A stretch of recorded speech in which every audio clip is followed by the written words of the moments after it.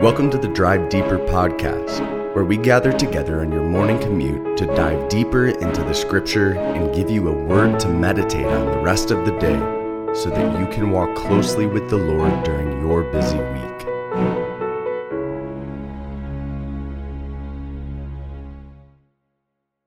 Today we're going to be starting a new study in the book of Isaiah. The past couple of weeks have been busy ones for me. We just got done with an evangelism conference for our youth group students and had a couple other churches there, so it took a lot of planning and really drained me. And so I had to take some time to myself, and because of this, got behind on some of my own reading and behind on some podcasts, and I feel like the Lord put it on my heart to get started on the book of Isaiah a little bit earlier than I had intended to. It was supposed to be a couple weeks from now, but I think He has this for me and hopefully for you for a reason. And so in the first day of reading, there's a text in chapter 1 that just really stood out to me, and it's caught my heart before, but in reading through it, it really caught my heart, just because of how sad it is, not just for the Israelites, not just for me, but all of us who call Jesus our Lord, and yet do not consistently live our lives like He is our Lord. So in Isaiah chapter 1, verses 2 through 3, it says this: "Hear, O heavens, and give ear, O earth, for the Lord has spoken.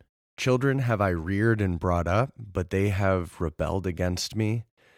The ox knows its owner, and the donkey its master's crib, but Israel does not know.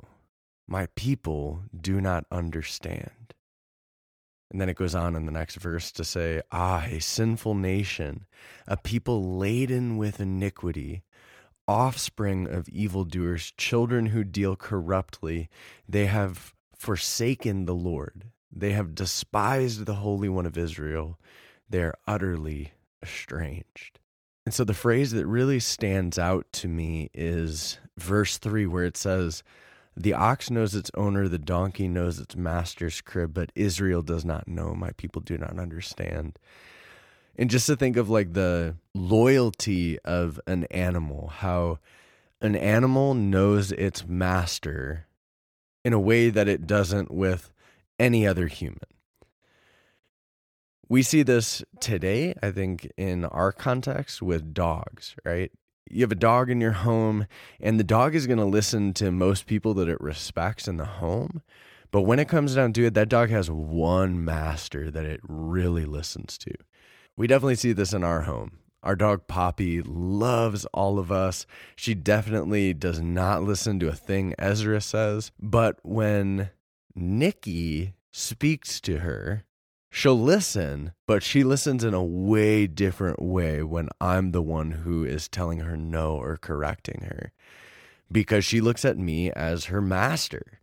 And so this dog listens to me in a way beyond all others because she has a different respect for me. She submits to me in whatever circumstance. And I can imagine it would be very similar and probably even more intensified when it comes to a working animal whose life is quite literally listening to their master day in and day out, moment by moment. So you have this with an ox or a donkey, and they know who is their master, and they listen to him because of this. And yet, God says Israel does not know who their master is. I am the one who is their Lord, their King, their master, their God, and yet they do not know. The people do not understand. And so rather than just pointing the finger at Israel, we need to look at our own life when we read a passage like this. Paul tells us in 1 Corinthians that the account of the Israelites' dealings with the Lord throughout all of the Old Testament is recorded for us as an example so that we would not walk in their idolatry in sinful ways, but instead learn from their example and live our lives in a different way. But often, if you're like me, there are areas of your life that look very much like the Israelites. And so I look at this passage and I think, man, what are the areas of my life that I am not surrendering to God's lordship, where I am not treating him as Lord as I ought to? What are the crevices of my heart that I'm keeping to myself?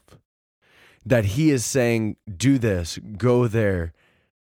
And I am saying, no. And I'm treating him like he is not my master. So I don't know what that is for you. But maybe you're like me and this passage has got you thinking. My hope is that you would pray over this passage, that you would ask the Lord to search you and know you and make known to you any ways that need correction, that he would test your heart and bring to the surface that which needs to be removed as he refines you and transforms you into the image of his Son.